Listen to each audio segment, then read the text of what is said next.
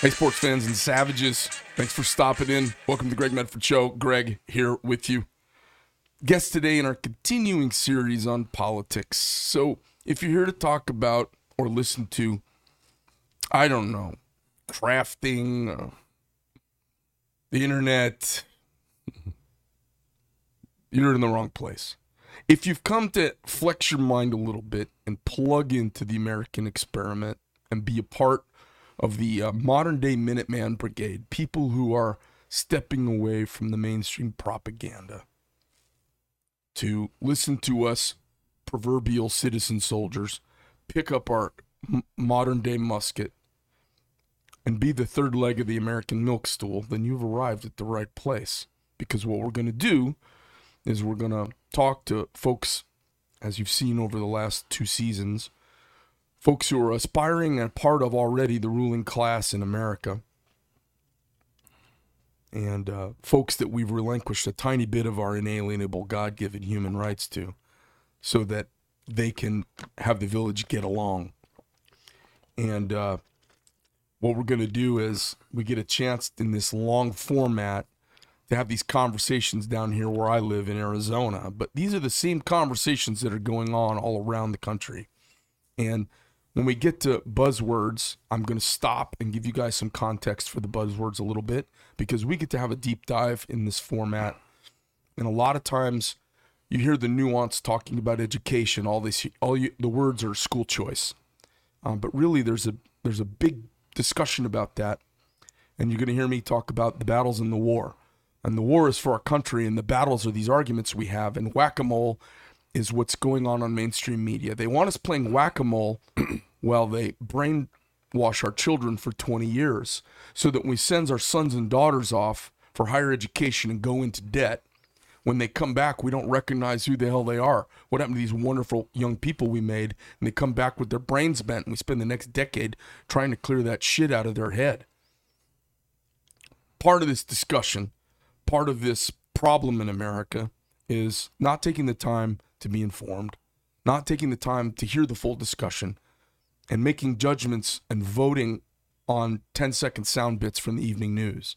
So this format's a wonderful place for us as citizens to bypass all of the filters and bypass all the agendas, because really my thing here is just peel back layers on the onion. Let's just peel back. Let's see who's here. So today our guest is Mark DeLuzio. He's running for the U.S. 2nd Congressional District out of Arizona. Now, I know he's just here in Arizona, but there's somebody running in your state, and these are the issues afoot. And if you listen to us talk about these issues here, you'll be more informed when you talk to folks in your own town, in your own neighborhood. Some of you who live in congressional districts that will not flip Republican until there's smoke on the horizon and you see one of your neighbors shooting one of your other neighbors, they might think about Republican then. For those of you who live in these entrenched, leftist, Marxist, head up their ass districts where you feel like your money, your effort, your energy is wasted, you can spend your money uniquely, not just in Marin County. You could send your money out of Marin County. For those of you up in Marin County who are completely in the belly of the insane leftist beast, you could actually toss a little money down here in Arizona and help out. Now, in the last election, a bunch of dirty, rotten commies from California came here and helped cure our ballots, which made our election really accurate, most accurate ever. So since Californians seem so interested in getting involved in the politics of Arizona, you folks sitting up in Marin County today, deciding which Merlot or Pinot you're going to drink, you might want to send a little right-wing conservative America First to money down to a campaign down here. So we're going to talk to Mark DeLuzio. Mark, thanks for joining us. How are you doing today? Great.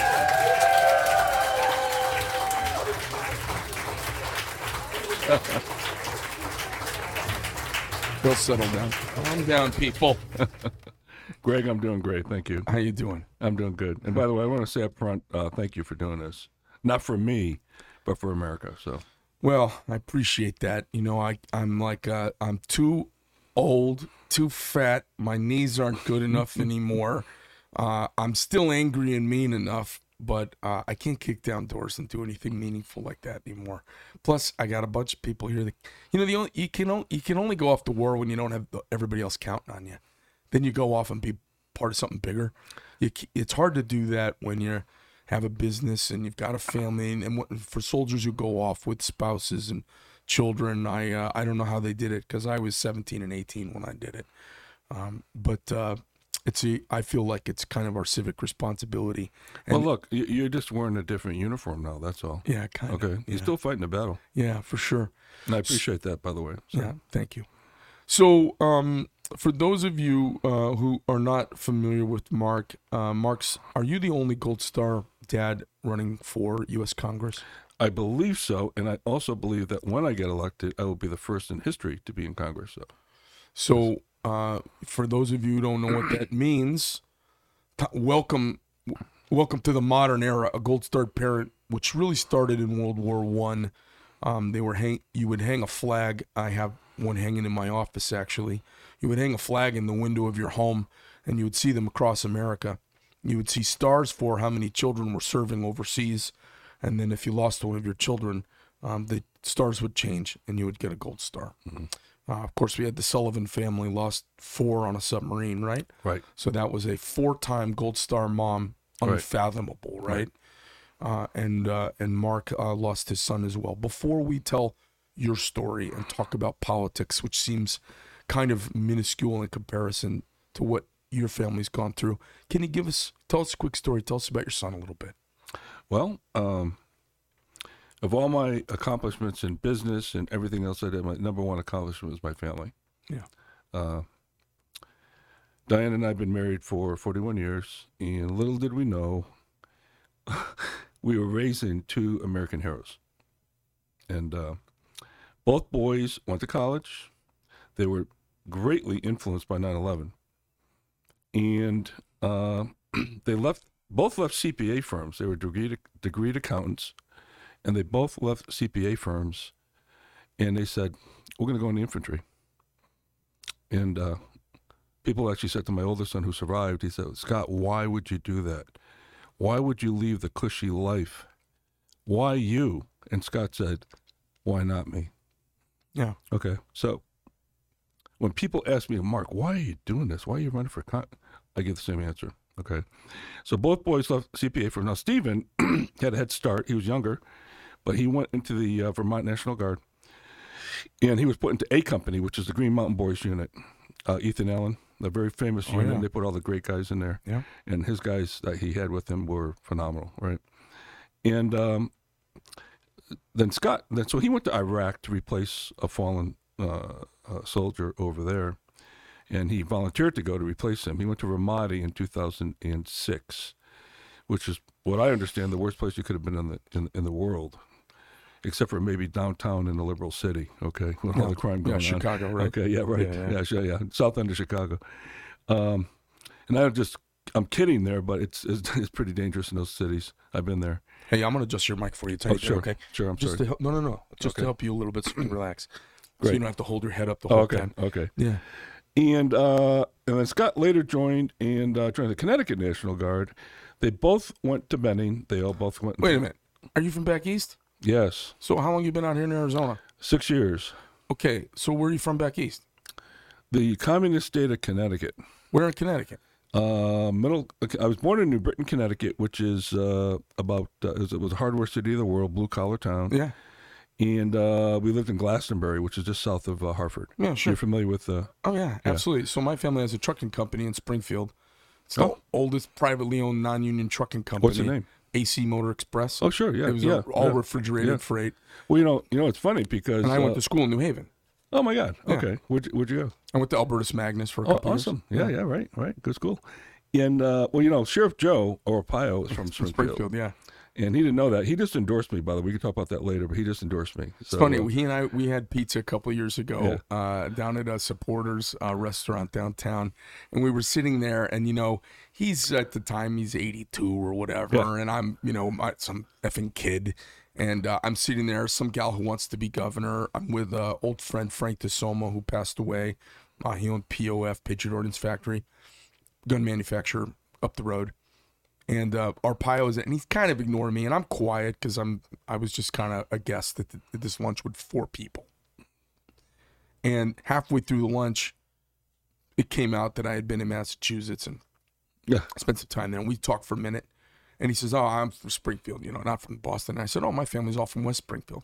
And he goes, "Oh," and then I turned to him and I go, "You know the Axiotis brothers?" And he goes, "Yeah, I know the Axis. No kidding. They live right up the street from me." No so all of a sudden, then we were pals after that because I know a bunch of the kids that he grew up with, and he's 2 generations ahead of me. Awesome. It's kind of funny. Well, it's funny about, and I'll go back to the story in a minute with Steve and my sons.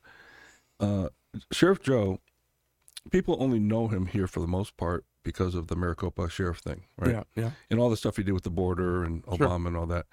But if you look at his background, I would implore people, encourage people to read his book.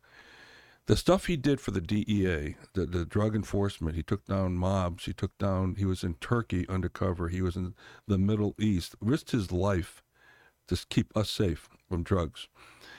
And I tell people when I go out and meet them, I said, if Americans in general did 1/100th for this country, what that man's done for our country, we'd be in a much better place right now.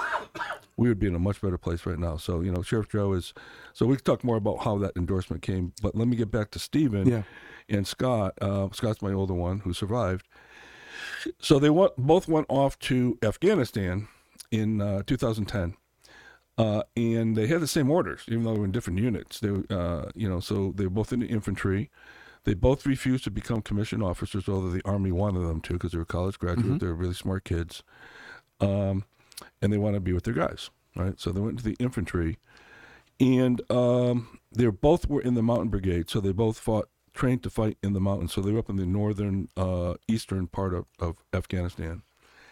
And so we had them both over there at the same time. Now, Stephen already served in Ramadi. He luckily made it out of there alive. And on the night of August 22nd, 2010, it was 9:30 at night. Diana and I were watching a movie in bed. We're just watching a movie in bed, and we heard the doorbell ring. So nobody rings your doorbell at 9:30 at night, okay? Right. So I grabbed my Glock, walked to the door, because I was like, okay, what's going on We call that in Arizona hello. Yeah. You grab your Glock. Yeah. Well, Connecticut is called a felony, okay? Right. These guys are crazy. No, Arizona's just hello. Yeah, right, exactly. And so I saw the 2 uniformed officers through the glass, and I knew why they were there. The only thing I didn't know, Greg, was which one. Okay. And I hadn't talked to Scott for like 2 weeks. So they were Army officers coming to let you know? Yes. One's a chaplain and one's an officer. It is the worst pair of things you ever want to see in your life. Yeah. And I'll tell you right now, when I walked across the foyer to go to the door, it took it's only a 3-second walk. It took forever to get there. I was walking through quicksand. Had an adrenaline dump. Yeah. Yeah. And so when I opened up the door, I said to them, is it Scott? First thing I said. And they said, no, it's Steve. Right. And so they came in, and I immediately went into denial. I mean, the change curve. Yeah. That happened like instantly. It's like, no, this crap doesn't happen to me. That happens to somebody. Yeah, I read about this in the paper. Well, I don't read the papers anymore, but you hear about it on the news, right? And no, this is not happening. I went to denial, right? Yeah. And then the whole thing after that. So that was 2010, and they sent Scott home. Now, Scott, and I have a book for you, by the way, because he wrote a book called Surviving Son, which is a military classification that he received. They sent him home, and he finished out his tour here, 6 years here in the U.S., and 20 minutes after they pulled Scott off the battlefield to tell him about Stephen, first Scott said, oh, geez, they said Stephen got hit. Okay, what does he need? Does he need a kidney, blood? What does he need, right? Yeah. No. No, his parents need you home. That's what he needs. Yeah. Well, 20 minutes later, he got into a firefight with the Taliban. So now what's on his mind is, and this is what the book's about, part of what the book's about, is, okay, I gotta focus on my men, keep them safe. And I don't want my parents getting another knock at the door. Okay, that was on his mind. Oh, right? yeah. So he made it through that and came home, and then, here we are, right? So, excuse me. So, why am I running? Because we're losing our country and we're running out of time. And I was sitting around last summer complaining about something this guy in the office, Oval Office, is doing. I don't know what it was. Greg picked something. Whatever he was doing, it was screwed up. And Diane says to me, Mark, you're a hell of a businessman. You traveled the world. I've been to 45 countries. I've seen the underbelly of the world like you have. I've seen slave labor in China. I've seen technically how do they rip off our technology. And I've got a story about vice grips to tell you about, if you want to hear about that. But you've solved problems. You've changed the FTC law to say, hey, you can't mark your product. I was instrumental in changing the Federal Trade Commission law to say, no, all or virtually all content has to be made in the USA. To mark your product, made in the USA, just like your knives, okay? And we got that law changed, and I led that charge. And she says, you're a great problem solver. You know the issues. You got a finance. You got a manufacturing background. You got a supply chain. I mean, you ran businesses. You know what's going on. You know the Constitution. Why the hell don't you run? She said, our boys suffered. Other veterans have suffered. Okay. You got to pick up their sword. Let me unpack things a little bit. Let's back up. So Scott, your oldest son, comes home. Right. Stephen's been wounded in battle. Right. Was he? Do you know what happened? Yeah. Well, the day that Stephen died, and by the way, I found about this 10 years after. Okay. One of his guys that was under his command came and told you. Well, what happened was on his 10th anniversary of his death, a good friend of ours that we got to know, one of Stephen's guys named Jesse, called me up on the 10th anniversary and said, Mark, I didn't want to tell you this, but I'm going to tell you what happened. I go, okay. Well, first they had bad intel. Okay, there were 200 Taliban and 18 of us. Of course. But we prevailed. Yeah. Okay.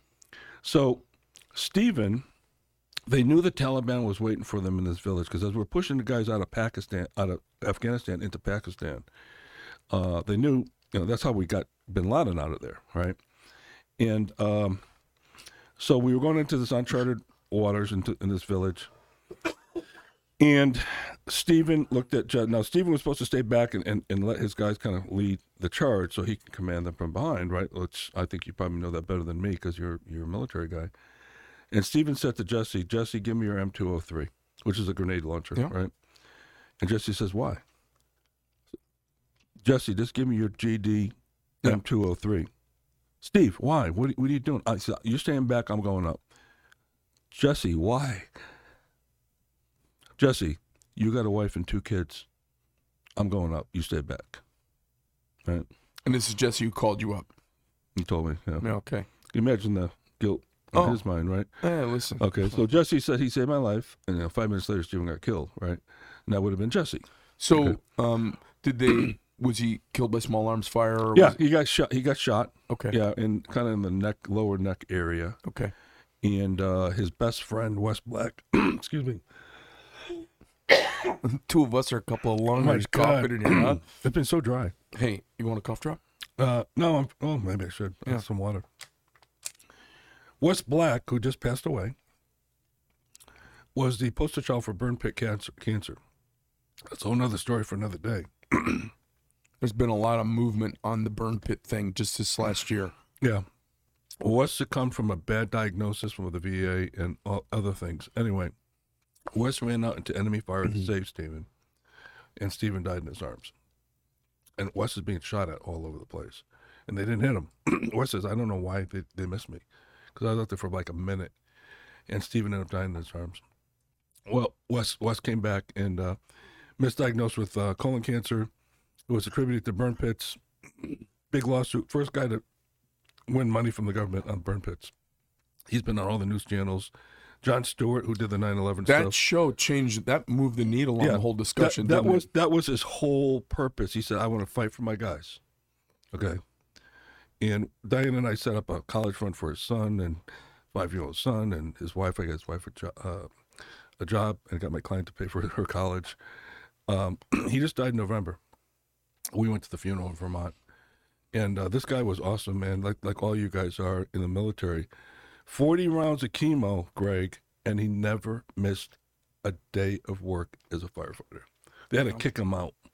Yeah. That's what the kind of guy he was. If he wasn't helping somebody, he wasn't feeling like he was worth anything. That's the kind of guy he was. And by the way, I will say this, and I said this to Phil Graham out of Texas one night at a fundraiser. He didn't like it, and I don't give a damn. Okay. One of those rhinos who hates Trump, loves Biden. He said that night at dinner. And we had 2 veterans, Greg, at this dinner. Okay. One fought in Korea and one fought in Vietnam. 15 of us. We also had Patrick Toomey there, who voted to impeach Trump. Okay, so tell me about this dinner you're at with Phil Graham. I'm listening to this stuff. I'm at this Republican fundraiser out in Latrobe. Part of it was a hunting trip the next day. Paid a lot of money to support the party. And I'm hearing this stuff, and I'm saying, are you kidding me? Are you kidding me? I said, and I actually said this right in front of Phil Graham and his wife, Wendy, was Reagan's favorite economist. I said, I didn't realize, and I had a couple of drinks, I said, I didn't realize I came to a Democratic fundraiser. And he didn't like that, okay? Nobody says that to Phil Graham. I don't give a damn, okay? And he said, so I said, look, guys, I'd like to make a toast. You had 15 of us sitting around, there were only 2 veterans. Let's not forget this. Our freedoms are not because of the politician. It's because of men and women like Willie and John that fought for our country. And don't you guys ever forget that. And he did not like that.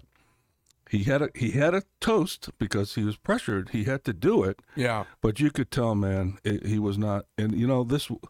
So we've got problems on both sides of the aisle, Greg, as you probably already know. I'm sure you know. And it's not good, okay? And when I talk about I've met Mark Meadows now twice. He wants me to join the Freedom Caucus that he started. And I said to Mark, the sad part about this, and by the way, all of our 4 Republican congressmen are part of the Freedom Caucus, right? But I said, what's really sad? That we even have to have a Freedom Caucus. Yeah. Okay, and there's only 40 out of 212. 40 out of 212 congressmen in the Freedom Caucus. I said, doesn't that seem odd to you, Mark?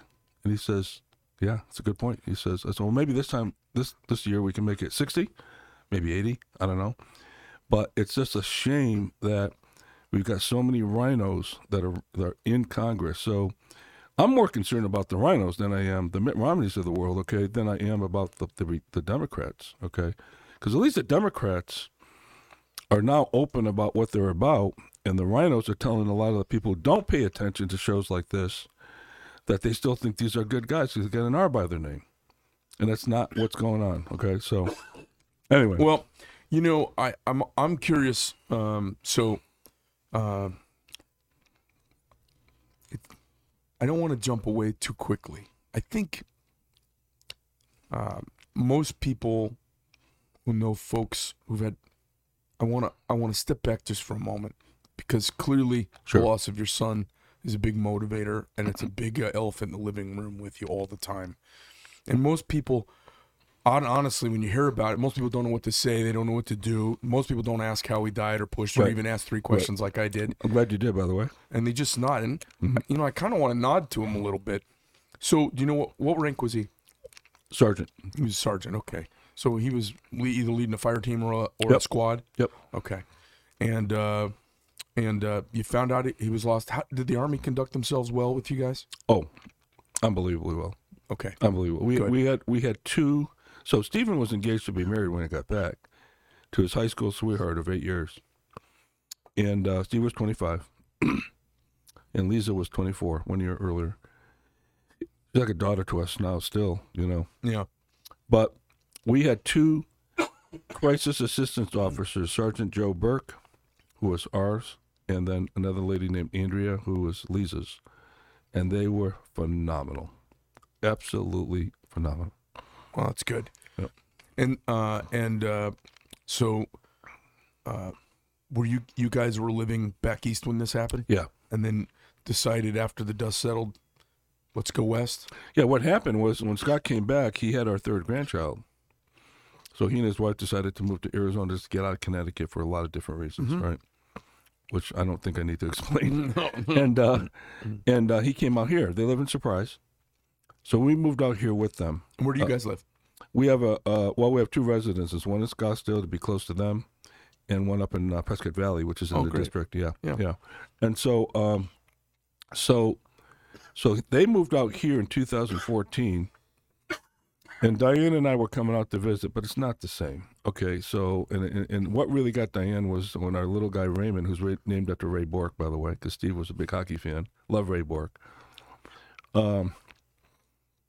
We went over, came out here one time, and Raymond was still a little baby, but he was afraid to be with us because he didn't know us. Oh yeah, that'll. Oh. And Diane said, "Okay." Yeah, women will burn down a house for that kind of stuff, right? Diane said, "I'm going. You can stay here. I'm going. I'm not watching my grandkids grow up on Facebook." And it was, and by the way, it's the best move. So Stephen's gravestone has his name on it, and Diane's name, and my name on it. Of course, the dates aren't filled in yet. We will be buried in Connecticut with Steve, but we will die here in Arizona. We love this state. Yeah, I love this place. Yeah. I love the dirt and I love the cactus. I love there's a beauty. I love the view. There's a beauty about it. Yeah. People say, "Oh, it's just all brown." No, this is take a look and look at what you got here. It's beautiful. Yeah, it is. I always crack up too. I go, John Wayne was a football player from Southern California who showed up here in Arizona to become a cowboy. Yeah, right. Exactly. It's true. Exactly. Yeah. So people come out here. It's funny. Freedom is this infectious thing, which was why I'm such a big fan of. I believe I'm a long game chess player, so I'm not a 3-move chess player. I'm a 12-move, way out in advance thinking kind of guy. People say, "Yeah, how'd you get a manufacturing durable hard goods company up and running like this in 12 years?" To me, it seems like an eternity because I see these whippersnappers put these .com, multi-billion-dollar enterprises together in 5 years. The thing that's challenging about this is it's a craftsmanship-centric thing, so you got to teach all these people at the same time. It's not just coming up with an idea and funding it. All the funding in the world doesn't teach a guy how to grind because it takes a year to learn how to grind. So this is a challenging thing. Guys say, "How do you do it?" Because I'm thinking way ahead. People say, "How do you do it without a bunch of missteps?" And I've had my missteps, but I'm thinking 10 moves out, trying to, as I'm getting closer, I can adjust to the changes and not reacting to the changes. I'm adjusting to them before they happen. I see, this freedom and the war is kids. And how do we win the war? It's to quit playing whack-a-mole about abortion, about funding, about the border, about all these little battles that we fight. Masks, vaccines. And they come, as soon as you finish one, 4 more pop up.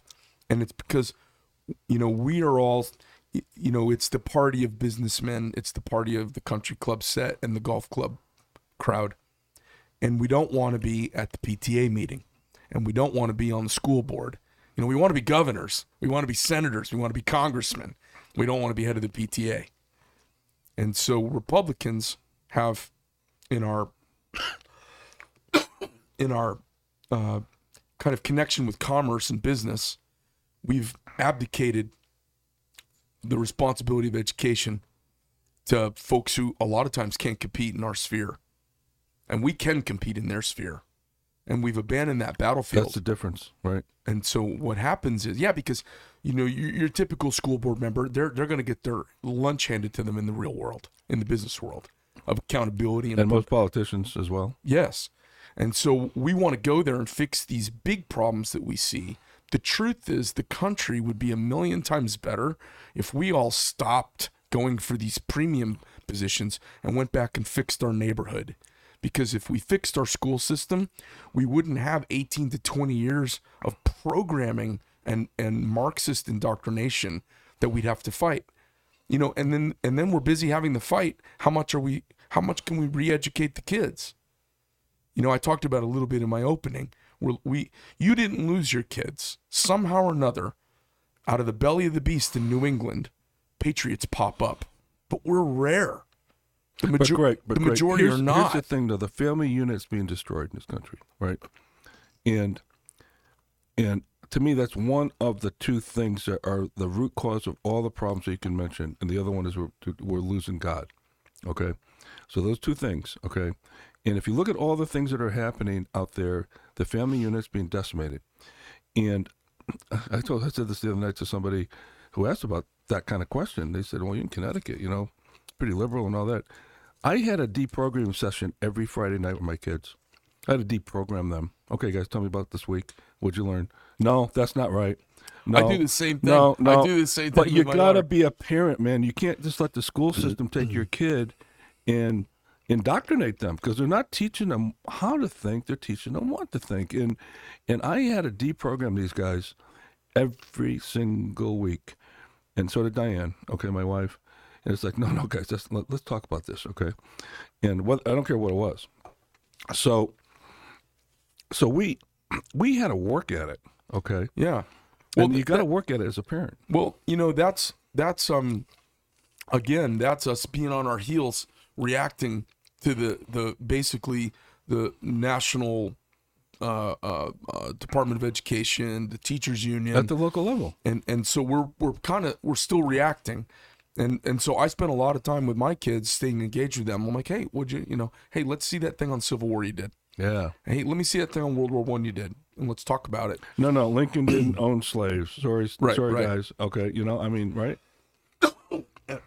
So I'm spending time reacting to what's going on, but I'm really changing my gaze right now as my kids they're getting through this and moving on to life. I'm putting my focus back into schools. Because I'm looking at, we as conservatives, we will never win if we let everyone be indoctrinated along the way, because most parents can't have a good articulate fight about conservatism and liberalism and the two perspectives, because there are two perspectives, and the perspectives are both valid. The conclusion is different, but the perspectives are both valid, right? But you got to remember, too, the parents today were indoctrinated as well. That's exactly right. So I'm looking at it and going, I'm thinking about the war, the big war, because we're going to lose the country. And you're being called to action because you feel like it's slipping out of our fingers. And we go to Washington. I talked to all these candidates, everybody who's running. I've had them all come through here.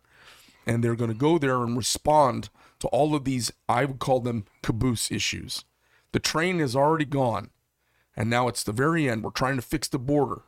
Well, the problem is everybody's brainwashed on what the solution is. We know what the solution is. The border was working great 24 months ago. We know what the solution with energy is. There's no solution to figure out. We know the solutions. And we're choosing the opposite direction as a country. Wholesale. It's frightening. And so whatever you do as you go to Congress in this campaign, and we're going to talk about the campaign next. I hope that education is a component. It is, and you know what? So many have told me, and I won't tell you the names, and you'd know who they are. You can't educate the voters. Bull, you can't. I just did it last night in Chino Valley. You can do it, but the tide is too big to change them on. We've got to take back our schools, right? And it's not so that we can indoctrinate them. It's so we can stop indoctrination. We need to, I didn't know the politics of my teachers when I was a kid.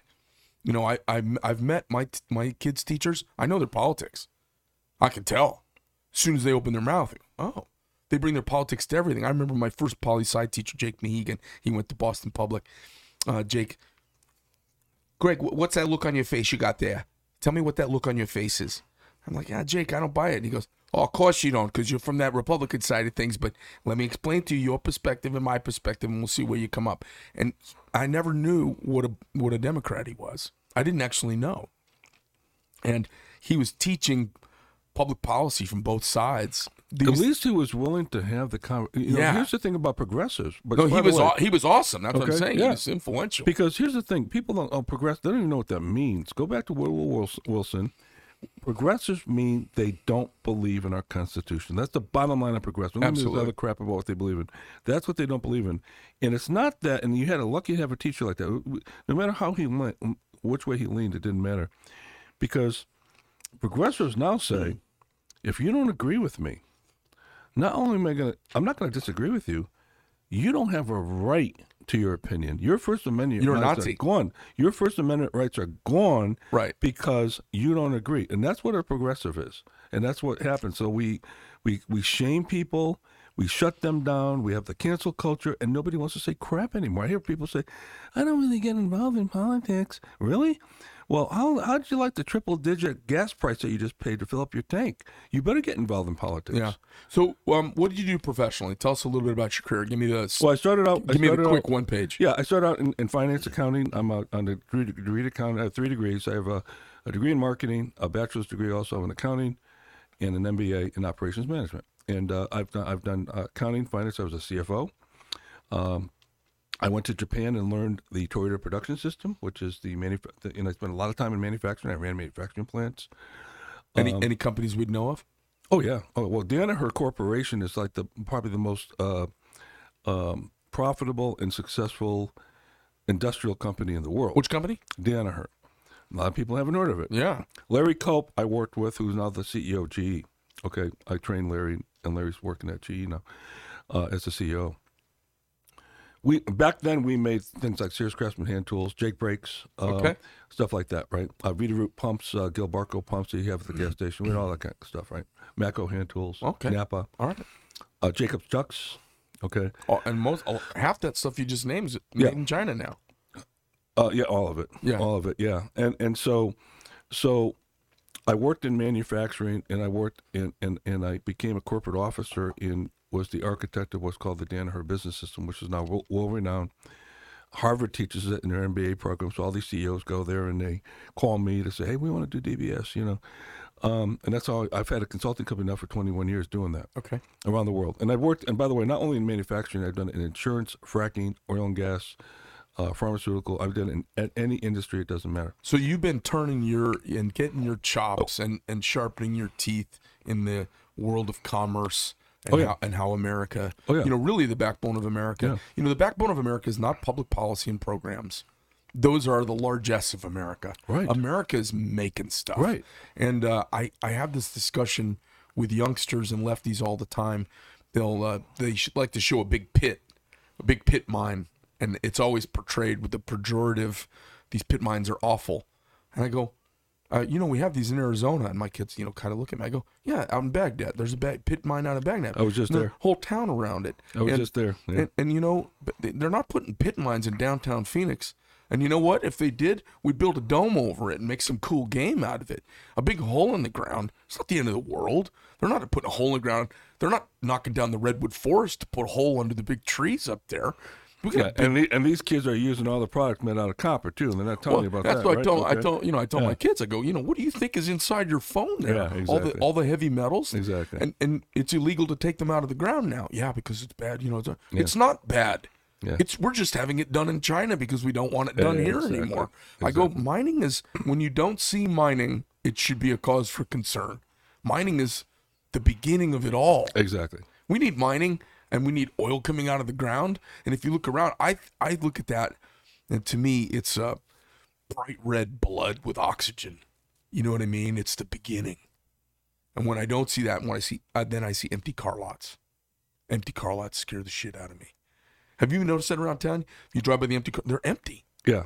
And you go, like, as a business guy, I look at that as a manufacturing guy, and I go, oh my, it freaks me out. Let me tell you something. Let me say, so I've been all around. I've seen so much, Greg, in this world, so many industries, right?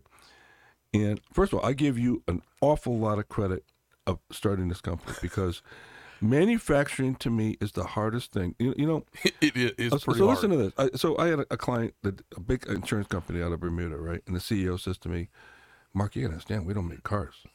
I go, thank God you freaking don't, man. You want to know why? I would not drive in one if you could figure out how to make one. okay, you don't know what it's like with me. You got a supply chain to work about. You don't have a supply chain here.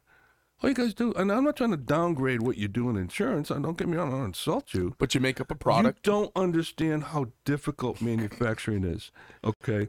It is 30 times more complex than an insurance company. I'm sorry, I've been there. I know how insurance works, okay? So I give you a lot of credit for having the guts to do this and also be successful. Man, I saw your product. I just went through your plant. Phenomenal products. And I said to Lindsay, I said, you guys don't make knives. You make jewelry.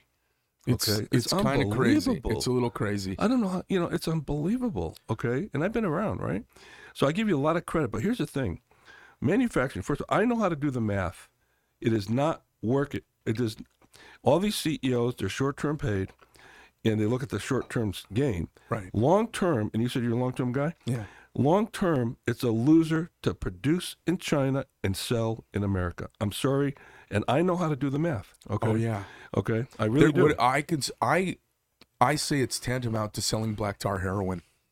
Yeah, well, yeah, it is. Oh, well, yeah, because all of the real costs are being subsidized, and then the moral cost of doing business here, you're cheating around. Right. Because there's a moral component. When you make a car in the United States, and I don't know what the number is, but there is a fraction of the money spent making a car, and it's not insignificant. Oh.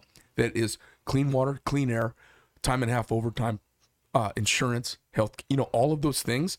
That's a big component of a car, of a truck, of a stereo, of a TV. Absolutely.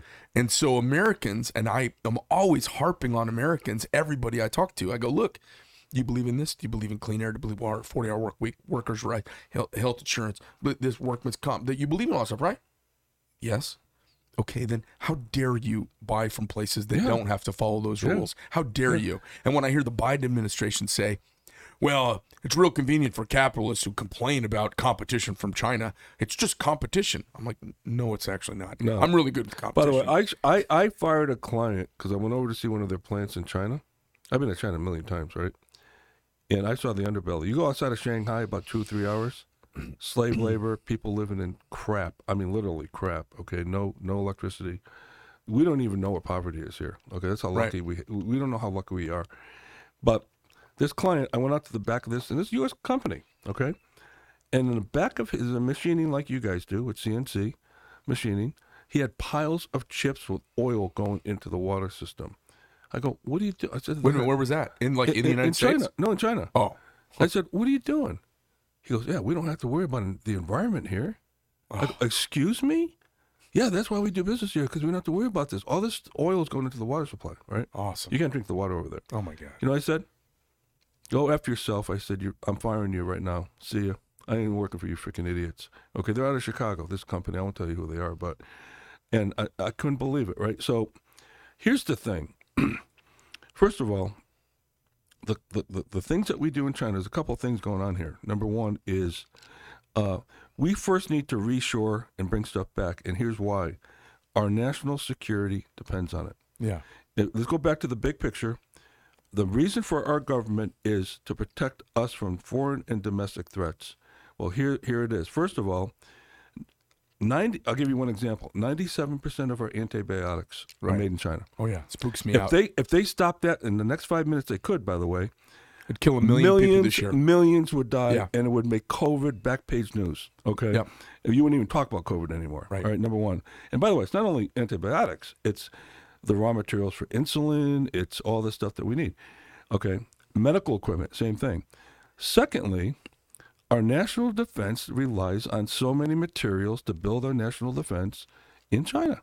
Yeah. And they're our biggest adversaries. Okay, now, let's think about this. When you do business in China, a company wants like General Electric, let's say they want to go over there. Not if you're making paper plates and paper cups. They don't care about that, or yo-yos, right? But if you're going over to anything kind of technical, a Chinese company to do business there, a Chinese company owned by the communist government has to own at least 51% of your company, and they own all the intellectual property. People don't know that. Right. Okay. So everybody who's doing business there they have to do that. They've given up the secret sauce. And this is where the CEOs get paid short term. They don't give a crap about that, right? Now what are they doing with the money? Is it going to the people that don't have any homes? No.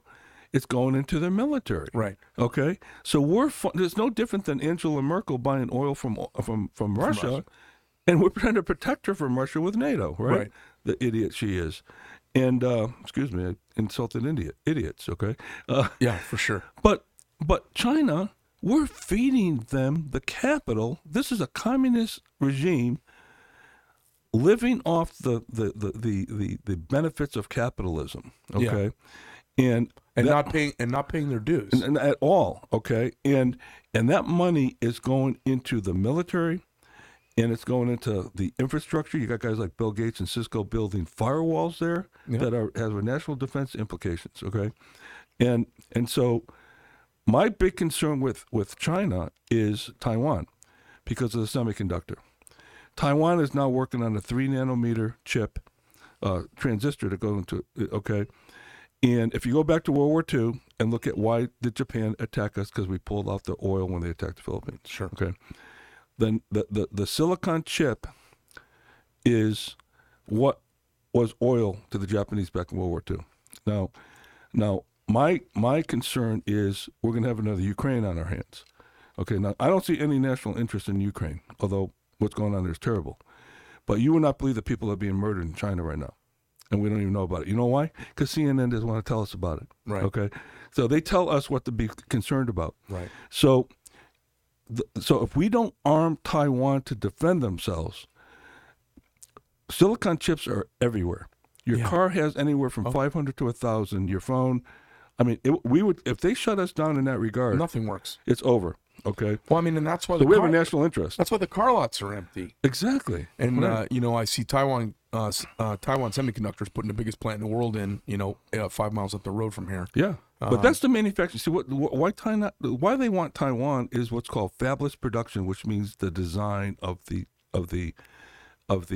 transistor that is becoming smaller. So right now they're at 5. Intel can only do 9. Okay, our own guys can't do 5. Taiwan's doing 5, and they're working on 3. And China can only do 28. 10-year-old technology. That's why they want Taiwan. And people will say, well, they want it for national. No.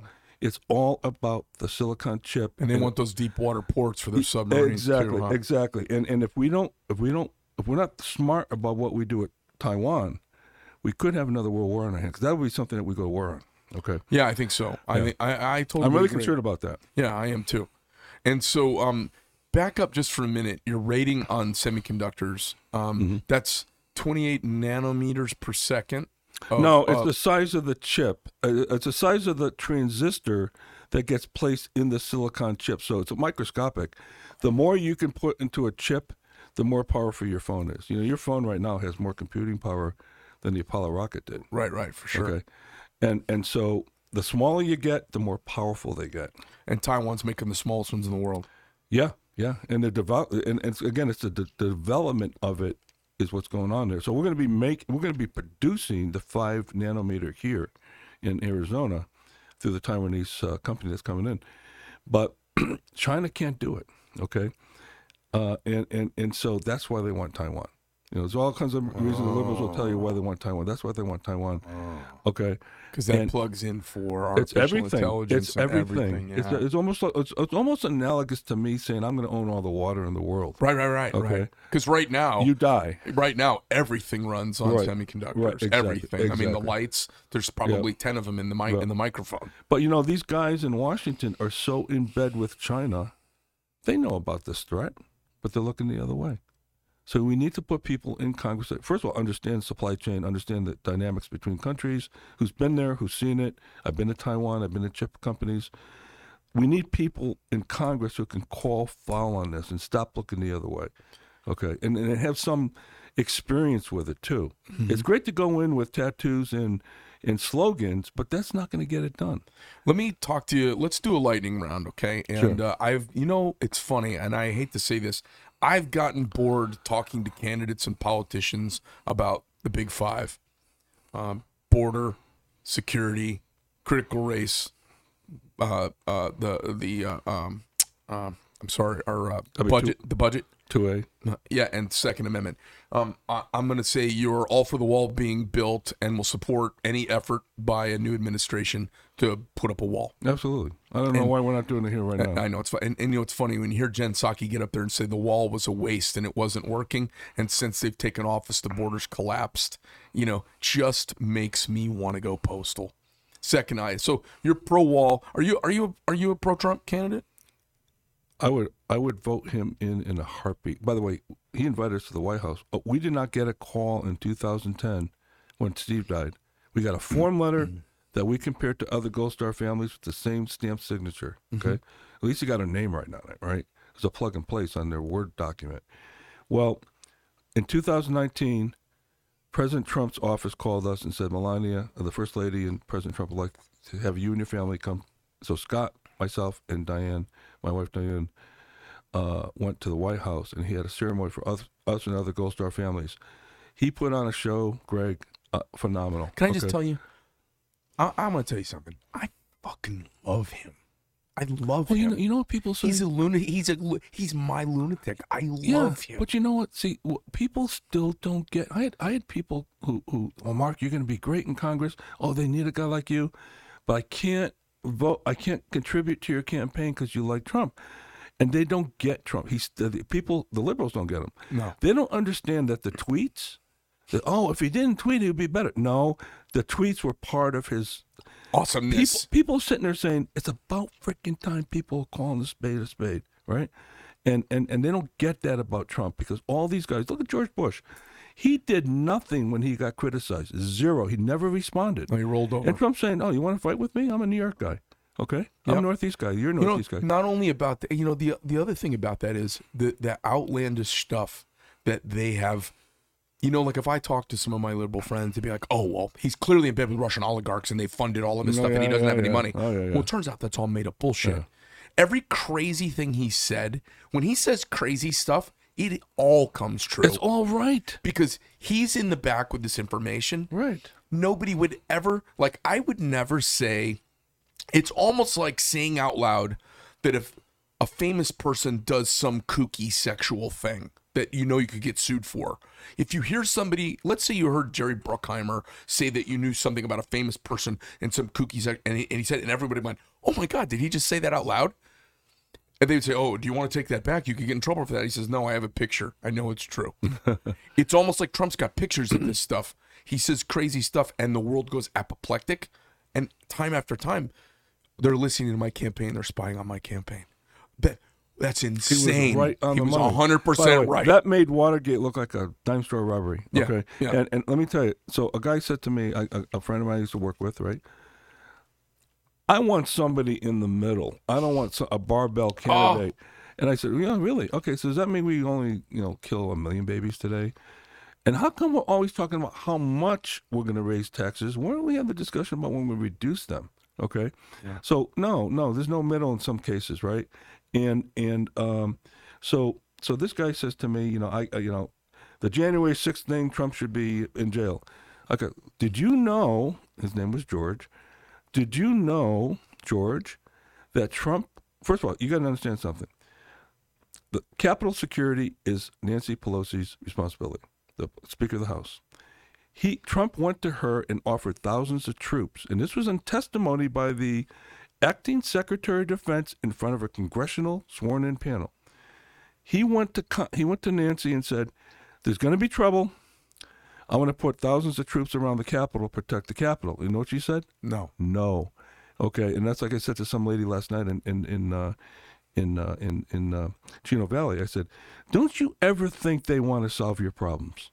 Don't you ever think they're on your side, including some guys on our side? Because when you have problems and when you're fighting about masks and abortion and gender and race and income, they're having a field day. They want you to fight each other. And while they're doing that, they're selling our country. They're planning their next COVID, okay? Yeah. And what I think happened, and go back to CRT for a minute, what I think happened is they saw how easy it was to take our freedoms with COVID. Okay, they scared the crap out of everybody, right? People still wearing masks, and that's okay. I have no problem with that. You want to wear a mask? Want to wear a paper bag over your head? I don't really care. I don't want the government telling me I have to do it. Right. Okay. But then what they did, and this is where the Democrats made a mistake, the liberals, I should say, they came in with CRT, which has been around since the 70s. Okay. And they said, hey, that was so easy with COVID. Let's just pile on, man. And all of a sudden the CRT came out and people said, wait a minute, now you're screwing with my kids. Let's stop now. And this is where we are now. Okay. So they overreached. They overreached. Yeah. Okay. And they took advantage of how vulnerable we are. Arrogance. Icarus. Arrogant. Yeah. Okay. So that's what's going on now. And thank God. Maybe COVID was a good thing. This is almost the best thing that's ever happened because they put on the Zoom and we got to see all these crazy teachers. I met with a teacher the other day and I could tell. I walked in, I had a shirt with a really simple little gold Eagle Globe and anchor on it, black t-shirts, jeans, went in to talk about stuff with my kids. I sat down, one of the teachers, very nice, first year teaching, stuff in order, she's semi-professional attire, very nice lady. The woman next to her, longtime English teacher, blue hair, rainbow band on her watch, slovenly dressed, scoffed and made faces at me. Well, I basically was like, hey, I know you guys have got what you're doing. I know, we've got a tutor. We've got this math thing we're doing, and our outcome's not working here. We need to communicate better. And to the woman scoffing at me and making rolling her eyes sounds. She forgot you're the customer. I almost went over the fucking table. Now, I kept my shit together, but the principal, a really nice mom, and my wife, the two of them almost went over the table. And I was like, I ended up being the voice of calm and reason at the table. I like your wife. Yes, you almost went over the table. So, it's going on out there. And it's one of the reasons my focus has changed because I wanted to do other things for the country. And, I've had a bunch of people push me to run for governor. And I'm like, no, I want to talk to politicians. I want to see I think there's a war to be won in the schools. I think if we own the schools, we will win 2 centuries of debate. Right. But we have to own the schools. Go back to the Communist Manifesto. This is one of their playbooks, right? Mm-hmm. Get the kids, take your guns, and take away God. Separate parents from the kids. Right. Kill God because then we can steer your morality. Mm-hmm. Right. I said to a lady the other day up in Cottonwood, okay, and she said of the Republican Party up there, and her husband's Vietnam vet.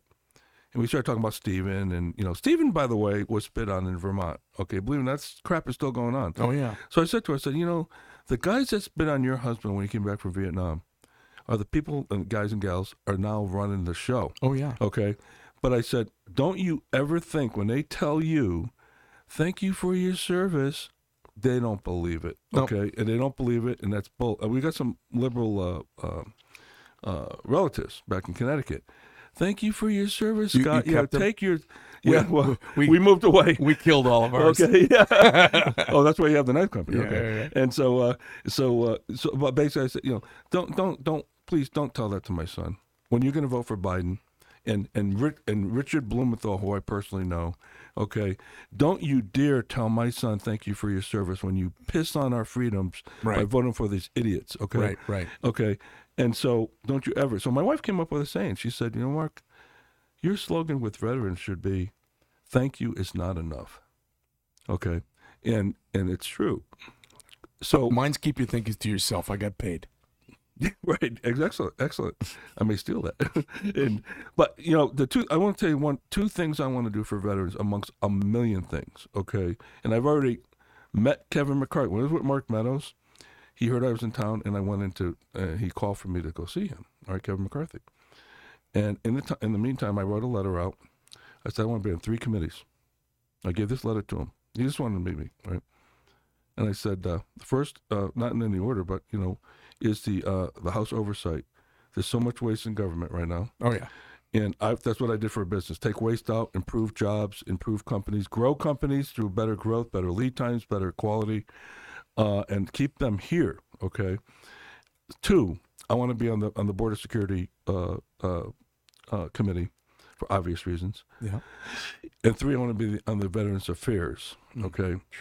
And because I've learned, I've got a thing called Brave where I help business reviews and advisors for veteran entrepreneurs where I help veterans start businesses. Mm-hmm. And I help them with their business. I help them write resumes, help them with their careers, all that stuff, right? And I've helped quite a few veterans out with this, and I do it for free. No money involved. Well, the two initial bills I want to write for veterans is as follows. One, if you serve time in a combat zone, you already wrote the check to the United States up to and payable with your life, okay? And that's not my saying. That's a saying that you've heard before, but I'm stealing it. You should be exempt from income taxes to this government for the rest of your life on any income, okay? Boy. Now, everybody can get behind that, right? But I'm serious about that. You've already paid your frickin' dues. I'm sorry. You owe us nothing. We owe you, okay? So somebody said to me, well, Mark, how are we going to pay for that? Give me 5 minutes and I'll find it. Yeah, Okay? good, right. Give me 5 frickin' minutes and I'll find it. Matter of fact, I don't need 5 minutes, okay? 2, and I've heard horror stories, West Block I told you about earlier, misdiagnosed, and they try to cover it up. Yeah. Okay? Yeah. And I've heard other horror stories about the VA. I'm sure you've got more than me. And I want a veteran, any veteran who served our country, to have a card in their wallet. And that card is a one-time application that says this. It's my free pass to walk into any health facility in the country, anywhere. Hospital, doctor, specialist, I don't give a damn. And I get in, and that's my pass. I don't have to fill out any paperwork. It's in there. It's already in the system. Oh, yeah, by the way, I know this might be racist. You're going to have to show your ID. Okay? Sure. You're going to have to show your license. Sure. Just prove it's you. That's it. And no more paperwork, no more applications, no more waiting 18 months to get disposition. Some freaking clerk tells you that wasn't even alive when you served, that you're not able to. So I want that to be a free pass, one-time card for free health care 100% for the rest of your life. I think you're somebody who's got not only acumen and gravitas for that, but you've got some creds that no one else they're not gonna say much to you about. Let's talk about some other hot button issues. Sure. And as one of 435, you got to go in. Are you working? Let me stop. Let's talk about the Arizona campaign. Who is right now in the primary running against you? There's like 5 or 6. Is Walt in the same? Walt Blackman, Yep. Eli Crane. Yep. I just met Walt a couple of weeks ago. Great guy. Yeah, I like great Walt guy. a lot. Yeah. The real question is going to be here. What are you going to do when you get there? Yeah. Okay, that's the key, right? Yeah. What are you going to do when you get there? Do you have the facilities to be able to do that? Because we all check the same boxes, right? Two-way, border, everybody checks the same damn boxes, right? Right. But it's what you're going to do when you get there is going to be the key. Okay. Yeah. And so what sets you apart from Walt and Eli? Well, one, I've got a track record of understanding how this damn world works, okay? And I understand international business. I understand economics. I understand finance. I understand. I've seen how the Chinese steal art firsthand. Seen how they. Okay, and above all, I am an unbelievable problem solver. So these guys, they're lovely Americans. They're good dudes. They've served the country. Yeah. Sometimes you can have a maybe too myopic or small a perspective if you've done one thing for a whole career. Mm-hmm. And so you're running on this. I've got a bigger diversity of skills, a bigger skill set, and a more global vision than my skill set that plugs into the American. And I'm 65 years old. Right. And everybody says, "Oh, that's a liability for Kennedy." No, it's not. I've already made a lot of mistakes. 65. I think 65 is a fantastic age because I don't think 65's you're pre-elderly and you're post kind of stepping on your willy. There's a spot in the middle there where you're kind of like sage. I don't have to do this, okay? Because I'm financially set for So life. how is your campaign against the two of them? Has there been any polling yet? No, but I got in late because I was waiting to see what Paul Gosar was going to do. Okay. And there's reasons why he didn't pick this district. So when he didn't, I jumped into it. Okay. So no polling. But let me tell you right now, I am resonating very well with everybody I meet, and nobody's going to outwork me. Nobody. Okay. I talk about work all the time. Oh my God. Carrie Lake is kicking ass right now because she's outworking everybody. Right. And she gets mad at me about stuff that I say. I really like Carrie, but I can't take a thing away from her for outworking everybody. I think there's, she may not like my opinions about this or maybe that, or maybe I critique her about things because I do, because I'm an honest broker. But I tell everybody, she's outworking everybody for the gubernatorial race. Mm-hmm. She's got name recognition and is outworking everybody. And if you, and those two things are pretty hard to beat. I think she's got the best shot of anybody I've talked to so far of getting into the governor's seat. If you've got the ability to outwork people, I know. I think Walt does a lot of. I think he does a lot of walking around and talking to people. I don't know as much about Eli. He was a little harder to get in here, but we didn't touch on that so much. But you're doing the work. You're getting around. How about funding wise? I mean, I know everyone's got to kind of pull their pants down for the election commission. Well, look. First of all, there are some PACs that are interested in me, like Club for Growth, for example. But I'm not going to take money from an organization that doesn't fit my values. Okay. Number one, like a Planned Parenthood came to me and said, "Hey, we want to give you $1 million." Yeah, well, show it up here, Yeah. But as far as hard dollars go, which is the stuff that I raise, I've already put $250,000 of my own money in. Yeah. And I'll put more in. Yeah. Okay. We will have the money to win this campaign. That is not a problem. So you're going for a win. Yeah, and I've got a lot of great donors that I raised a lot of money already.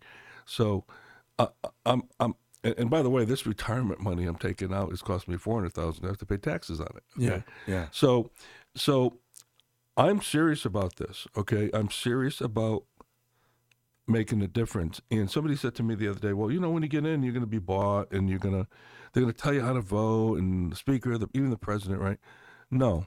I'm not going to make friends. I'm not going to get along with anybody, okay? I'm going to say, look, there's three parties I'm going to look at when I cast a vote. One, Jesus. Okay, the old bumper sticker, right? What would Jesus do, right? Is it morally right? Two is dead guys, the guys that framed the Constitution. Yep. Madison, Jefferson. I'm going to look at dead guys. And they don't vote, by the way. And three, the constituents in the 2nd District. Okay? So I'm going to look at those three parties when I form a vote. Okay? And somebody said to me, what do you think about term limits? Well, I'm conflicted about term limits. I am too. And by the way, I can make arguments on both sides. I can too. Okay, real good arguments. I know. I Okay. I had a congressman in recently, and he was talking about term limits, and I said, there's another side of the coin. Yeah. It means you always got a freshman class, and you don't have seasoned legislators. I said, I don't know. Maybe we just need to vote out people been there too long. Right. We right. got a system for getting rid of. Well, here's the problem thing. is they built the parties, and they've counteracted the people. That's right. They've made the parties, they've been shoring up, doing gerrymandering, redistricting. They're doing all sorts of unconstitutional things. The truth is, I think we don't need term limits because you just vote them out. Well, here's the other argument I make. So every time I look at an issue, I don't care what it is, I do try to argue even abortion. I'll argue the other side to myself. Yeah. So I can be more understanding and informed. Right. Okay. Still think it's wrong. Yeah. But I do that. That's a good debate technique, by the way. And so on term limits, the one thing I'll tell people is, would you like Paul Gosar to be termed out? If you love Paul Gosar? Right. Okay. Right. But I also say, what makes you think the clown that they're going to vote, the people who voted in Nancy Pelosi, what makes you think you're going to get a better person? You're going to get a young AOC. You're going to get a young clown. So if they're voting in this garbage to begin with, what makes you think they're going to put some jewel in there? Right. It's not going to happen, okay? So, but I am conflicted on it, okay, Greg? I'm not totally settled on it. But what I said I was on a radio show up in Payson, and I said to the interviewer, I said, it's not what Mark DeLuzio wants. What we've forgotten here, Greg, is us Congress people, well, I'm not one yet, but they represent the people. It's not what Mark thinks is I'm the smartest guy in the room and nobody knows better than me, okay? No, I represent the people in the district, and I'm going to listen to them and hear what they have to say. And by the way, we're not all going to agree, okay? Yeah. But we forgot the fact that we work for the people, and the only time politicians come around to talk to the people in the district It's election time. is election time and when they want their money. Right. Not Paul Gosar, okay? And I don't know about the other guys. I think they're pretty good too. But Paul works his ass off to go talk to these people. I talked to a congressman a couple days ago, and I said, hey, listen, I said, Spend less time having nuanced argument in Washington. Right. And spend more time. Right. Imagine if a U.S. congressman or a senator came back, let's say, once a month and went to 3 school meetings. Yeah. How would that change the importance? Yeah. If it said, hey, seated, current junior U.S. senator from Arizona will be at the Paradise Valley School, 10,000 people would show up. And that would, because as a senator, you're one of 100, the 435 members of Congress. You got to get the president to sign on. It's rare you get to really move the needle, but you can be moving the needle with the weight of your office, and congressmen can do the same thing back here. Absolutely. There's 2 sides of this. There's going to Washington, also staying here. Yes. Well, I said to Mark Meadows when I met him, Mark, you were a congressman from North Carolina. How much time you spend in Washington versus, he says, about 50-50, okay? And I said, well, I wish it was like 5-95, okay, because I'd rather be here with the people and working with them. But one of my jobs is going to keep the federal government over here, number one, okay? Yeah. But I said to, and people think I'm nuts, right? On my palm card, on my website, there's a phone number. That's me. It goes to my cell phone that's in my pocket, okay?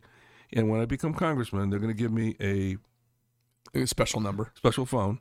And guess what? I'm not going to use it. You will have that number. You can't. I don't think you can do business on a personal phone. Oh, that's right. That's right. Yeah. But you'll have that number, and people say, "Well, you're going to go because the crazy's calling." Yeah, okay. Look. I could take the heat because what I'm doing is nothing compared to guys like you who fought for us. Yeah. Number one, and somebody said to me, a lady running for the school board in one of my towns this weekend said to me, I really appreciate you putting yourself out there. I said, me? You're running for the school board. That's 10 times tougher than what I'm going to do. And, the thing is, to put her in your Rolodex for your state contacts. You bet. She is. It's funny. I've always had my personal business, my personal cell phone is intermixed with the business. Anybody can find me anytime, anywhere, 24 hours a day. When Benghazi fell, I got a call it early in the morning, and they said, hey, Greg, we had a bunch of our kits get melted. Can you do this? And I said, yes. And they said, we also heard you're friends with these 3 other companies. And I am. And so I was on the phone at midnight with the owners of the companies. I said, hey, meet me in the morning. Steal whatever shit you can from everybody in your company. I need to get these kits together, and I need to get them to the embassy in 24 hours. And we did it. And so those guys are like loyal. And that same thing would happen with the Arab Spring in Egypt. We were doing stuff at I was down here when it was dark, just packing stuff up, getting ready to get it out. Now it's just knives. I'm not that important. I'm just making some tools. But these little talismans and tools that help guys be more comfortable, be more dangerous, feel better, I think it gets people home in some way. So that's my mission. Yeah, it's just nice until it saves a life. Yeah. So don't cut yourself short there, buddy. The thing about this, I love accountability, and I feel like it's the principal pillar that we lack in our culture now. We lack accountability for people lying. As soon as you couldn't pop a dude for staring at your woman or getting out of line, everything started to decay.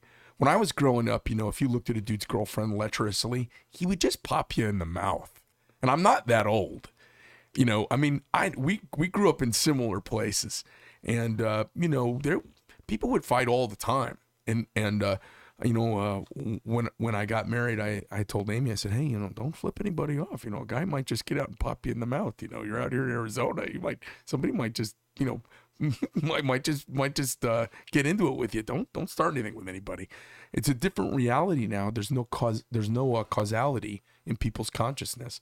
Because we have a generation of people, I've written about this, we have a generation of people who've been sassing men and not getting popped in the mouth. I remember when I was a kid, you get out of line, a grown man you didn't know would grab you by the scruff of your neck and say, what's your dad's name and where do you live? Uh-oh. And then when you got there, my dad, he'd be like, all right, give me my son. And then, he'd be like, what happened? And the guy would say what happened. He'd be like, and then my dad would yell at me and he'd go, you get your ass in your room. You're mine. I'll talk to you in a minute. Let me deal with this neighbor. Man. And that doesn't, so we have a whole generation that didn't deal with that now. No. Greg, my father, right? First of all, he was work ethic, 44 years as a tool and die maker. New Britain machine. Oh boy. Hardware capital of the world, you might know. Yeah. And Springfield, very similar town. Oh yeah. Okay. You had the street stuff, you had the gangs, you know how to take care of yourself, right? Yeah. So But there was all this durable, old-fashioned manufacturing going. Oh, yeah. Singer, Oh, yeah. Pratt and Oh Whitney. my! We had Stanley Works. We were the hardware capital of the world. And they had all those high school programs that worked Right, in the high schools. right. Yeah, My father went to Go and Tech High School in Liberton, Connecticut. Yep. Okay, a trade school. Yep. He became a great tool and die maker. He never missed a day of work in 44 years. Okay. Now, except for when he went to go fight in World War II, he was at the Battle of Iwo Jima. Okay. Your dad was at Iwo Jima? Mm-hmm. Holy smokes. Yep. And he talked about it too, right? I wish he was here today. I wish he was here today too. My God. So, and he lost a lot of guys on his ship. Okay. So anyway, my father, right? When I would come home with a note from the teacher because I was a class clown. I was a class clown, right? And there was no, hey, tell me what happened. There was no trial. I got my ass kicked. I know. Okay. There's no. But Dad, you don't understand. No, there was no discussion. Right. Doesn't matter. That was it. All right. Yeah. It's not. Now, Diane, my wife, taught for 25 years in Connecticut, and she caught a kid cheating. And her policy was, I take the paper away, you get a 0. That night, she got a call, and the guy said, and she's very conservative, by the way. She got a call from the father. Johnny said he didn't cheat. Well, he did. What's your evidence? Well, I saw him, but you need proof. I saw him. I'm bearing witness. But Johnny said he didn't cheat, and my son said he didn't cheat. He didn't cheat. Yeah. You know what my wife said to him? She got in trouble for it, by the way. You know what she said to him? I think it's time you stop being his lawyer and start being his father. Ooh, what a line. Points to wife. No. Diane doesn't take any shit, so. Yeah, that's great. Okay, but. Well, listen, you seem like you're my kind of guy. The crazy part is I've had Eli in here, I've had Walt in here, I've had you in here, and I see great Americans all wanting to do good things. They're all great guys. The fantastic part is for an Arizonan who's going to go vote in this upcoming primary is there are great people to choose from. And I think they should go to your website. Tell us your website real quick. It's DeLuzioForCongress.com. So it's DeLuzio, DELUZIO for Congress.com. FOR Congress.com. Yep. All right. So DeLuzio, DELUZIO for all you Westerners who don't know how to spell Italian names. For Congress, FORCONGRESS.com. They can donate to your campaign. $10 helps. $100 helps. Anything helps. I say it's a bucket of blood by 1,000 cuts is what you need. Everybody's got to give a little bit. I heard Charlie Kirk say something last year. He said, if it's not hurting, you're not doing enough. People say, what can I do to save my country? What can I do? School board meeting and donate some money. And if it doesn't hurt, you're not doing enough. And I thought it was the best advice I've ever heard a regular citizen just be given. Go to school board meetings because he believes nudging the schools is really important as well. We've abdicated our responsibility in the schools. Yeah. Well, we've been running GE and GE and Ford and all these big companies. We've abdicated. There's a bunch of little battles that need to be won every single day in schools. You know, the other thing too, Greg, is Arizona has the precinct committee people as a program here. Not a lot of states have that. Yeah, and that's a great way for people to get involved. Okay. Yeah, the precinct men. Yeah, PCs. Yeah, I mean. Yeah, you've got to just get out there and get involved and take 100 people and And by the way, one guy said to me the other day up in Shola, we were up doing an event. He says to me, all the people, I had like 50 people in the room. Every people here are elderly. What are you going to do about getting the youth involved? And I turned around to him and I said, "Excuse me." I said, "That's my question for you. This is your community. Where the hell are they?" Yeah. I said, "Let me ask you, do you have kids?" He goes, "Yeah, I got 2 kids." "How old are they?" 17 and 14. "Well, why the hell are you?" "Well, Johnny has to." "I don't want to hear about Johnny. You want me to get your kid to this meeting? Right. And you can't do it? Right. It's time we stop looking at politicians to solve our problems, and you guys start taking freaking responsibility. Now, look, I'm glad you're here, but don't give me crap about your kid not being here. Quote a little John Kennedy for him, right? What can you do for your country? Get the youth here. And by the way, and I hand everybody a Constitution, here's 3 copies, 1 for you and 2 for your kids. Give these to the youth because they're not learning this crap in school. Not crap, but they're not learning the Constitution in school. Yeah. Okay, so. I mean, it upsets me that we just think. I had a guy the other day say to me, What are you going to do to get morality and ethics into politics? I don't know. I'm going to try to get pigs to fly first. Okay. Yeah. I'm going to worry about my ethics and you worry about yours. If we all stop changing everybody and worry about our own shop, we'd be a better country. Everybody's trying to change everybody else. Everybody's on their moral white horse because they don't like Trump's tweets. Right. Get off your freaking moral white horse and take care of your own shit show. Sorry. Yeah, no, Okay? for sure. Okay? You Because know, everybody has one. oh boy, Okay. I tell you, I know. I got one. Everybody has one. Yep. I think people want morality in politics, and it's funny they don't go to church. I'm not saying church is the cornerstone of morality for everyone, but for a great many people, it keeps them grounded. Being there Sunday, being reminded of something, and it's the old Roman phrase, "Death comes for you," Yeah. because it keeps you humble. Yeah. And what I see arrogance, I see a lack of humility, and I see no accountability and nobody taking the responsibility. Exactly. All I've heard from this White House is how the border was a mess when they got it. Not true. All I heard from this White House is energy and gas prices were going up. Not true. All I heard was collusion with Russia and Ukraine. Not true. They've been saying all of this. Afghanistan, we inherited the mess. Not quite true. He's the blamer in chief. He's the blamer in chief. It's funny. And it's symptomatic of what I see going on. My grandson, who's now 12, he can do the Rubik's Cube, by the way, in 15 seconds. That's funny. I hate him. No, I'm only kidding. And so people say, well, why do we have inflation? Well, they don't. Our basic economics aren't being taught, right? Right. The expansion of the money supply by printing more money because of all the spending they're doing, right? I said, whenever you have more of anything, and I always like to take it down to normal terms for people and say, okay, well, forget about the economics for a minute. If you had one Mickey Mantle baseball card, would it be worth more or less than 1 million Mickey Mantle baseball cards in the world? He said, oh, Poppy, if there's only one, it would be worth $1 gazillion. Right. You just learned your first course in economics, okay? Yeah. Supply and demand, okay? And that's what's happening with money. The more they're flooding the market with money. We used to be on the gold standard until Ford took us off. Yeah.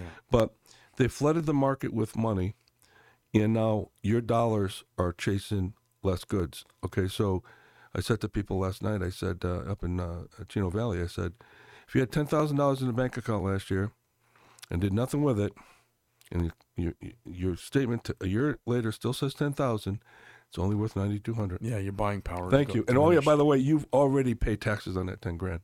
Yeah. Okay, now you got another tax called Biden's inflation. Right. Okay, and that's one of the reasons why our gas prices went up. But there's other reasons too. But yeah.